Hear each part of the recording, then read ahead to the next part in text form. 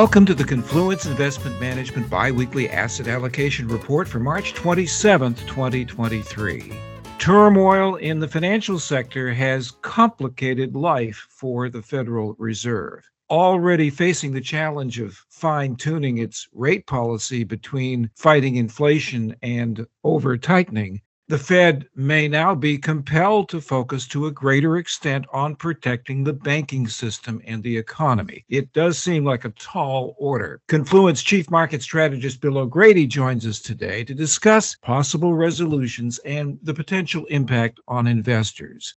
Bill, we're recording our conversation on March 21st, shortly before the Fed's latest meeting. So by the time listeners hear this discussion, the Fed's latest decision on rates will be history. But no matter what the Fed decides, it's still a good time to reflect on the Fed's conflicting goals and how any eventual resolution may play out in the financial markets. You make the point in your latest written report that the Fed was initially created to regulate banks and address commercial bank runs, thus ensuring financial stability. Over time, the Fed absorbed additional roles, full employment and stable prices. Can you talk a little bit about how these roles conflict? Sure, Phil. Modern central banks all have the mandate of stable prices. Some, like the Fed and the Bank of Japan, include a full employment mandate. On the other hand, the ECB only has a price stability mandate, although that bank is also charged with currency management as well. But all central banks have an unspoken mandate of financial stability. Commercial banks are prone to runs. Essentially, banks are in the business of liquidity transformation. They take cash that can be liquidated immediately and buy or create long-term assets, make loans or buy securities. These instruments should provide a return in excess of cash because these assets are less liquid than cash. As long as depositors who have in reality lent money to the bank, they don't all redeem their deposit at once, banking works great. But on occasion, something sparks a bank run. A condition when depositors demand their money back en masse. No bank can withstand a run. The assets simply can't be liquidated fast enough. In the movie It's a Wonderful Life, there's a run at the savings and loan. George Bailey, the president of the S&L, explains to depositors that your money isn't here, it's in Joe's house. And that's generally true. So central banks were created to allow commercial banks to swap their assets, the loans and securities, for cash. Commercial banks face another risk. If the value of their assets fall, a bank can become insolvent. Bad loans are one way this can occur. Now, if a bank buys securities, rising interest rates can reduce the value of those securities and can lead the bank to having more liabilities, which are deposits, than assets. Now, this is the basic background.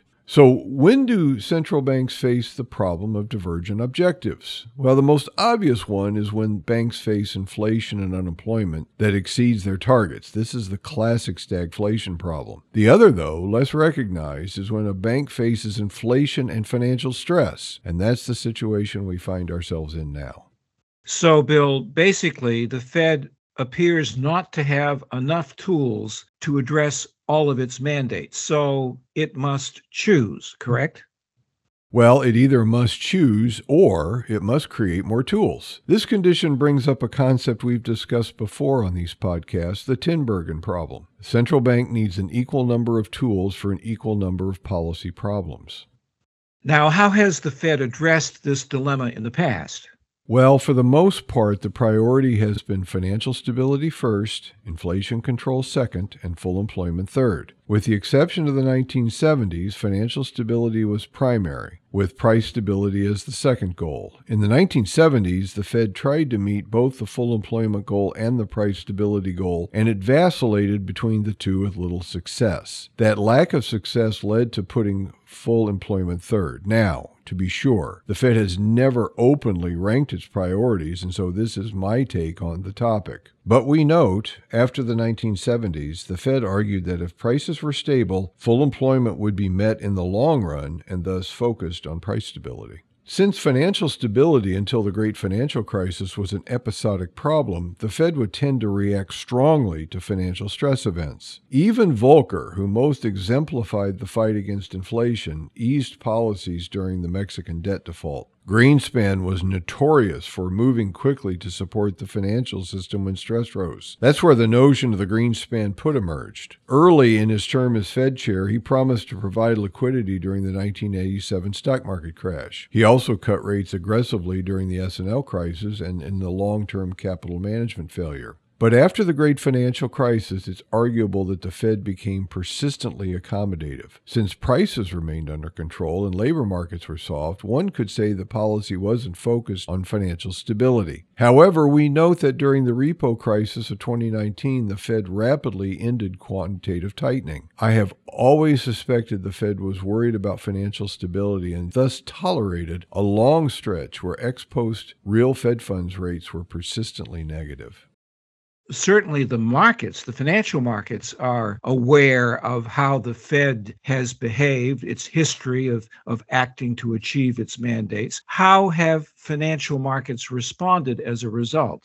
Well, I've described this situation as a forest fire control policy that aggressively puts out every fire, even the small ones. Eventually, enough underbrush develops that a small fire becomes uncontrollable. Financial market participants have become trained to expect the Fed to aggressively cut rates and expand the balance sheet when faced with rising stress. This expectation has encouraged risk-tolerant behavior on the expectation that if a problem develops, policymakers will rescue the market. Thus, we have fostered a buy-the-dip mentality.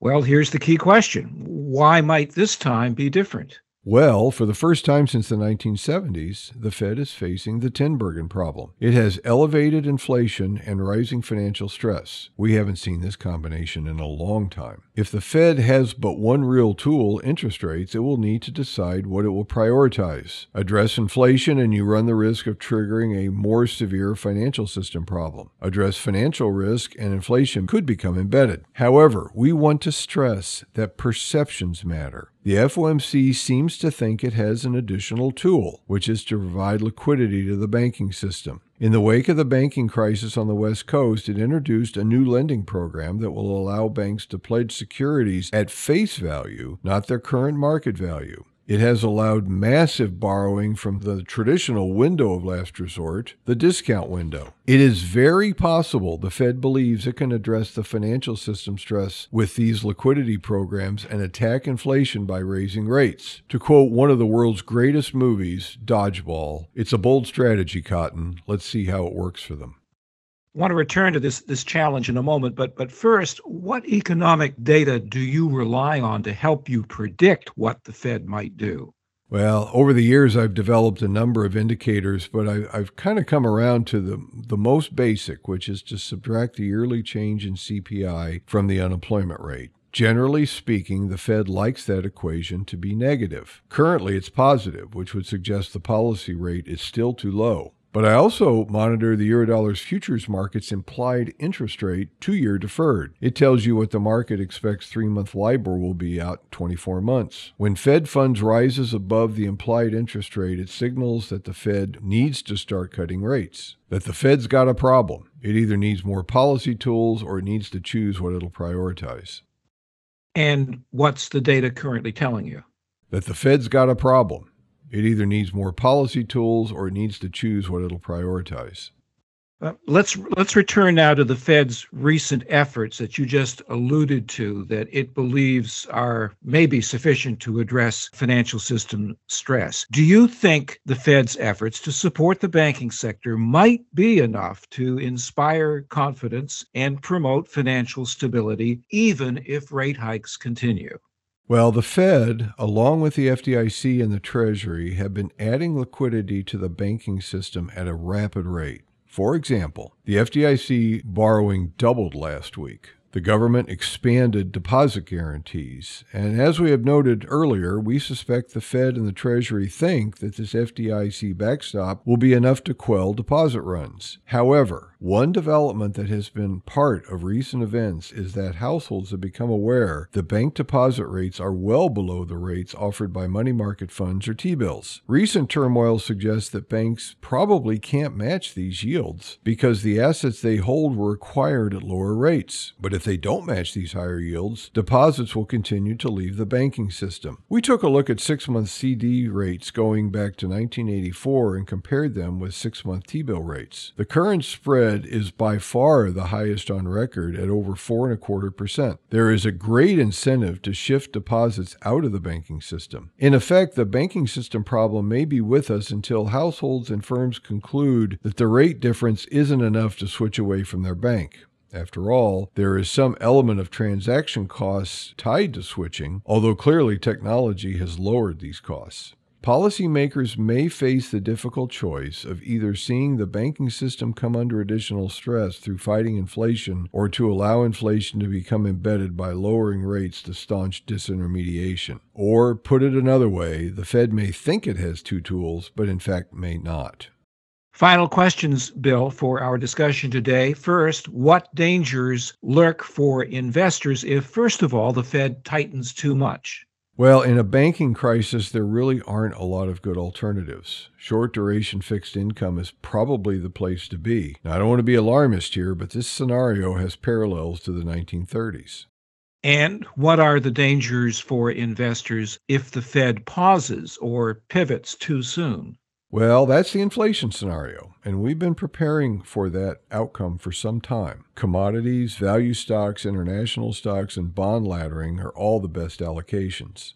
What's your advice for investors?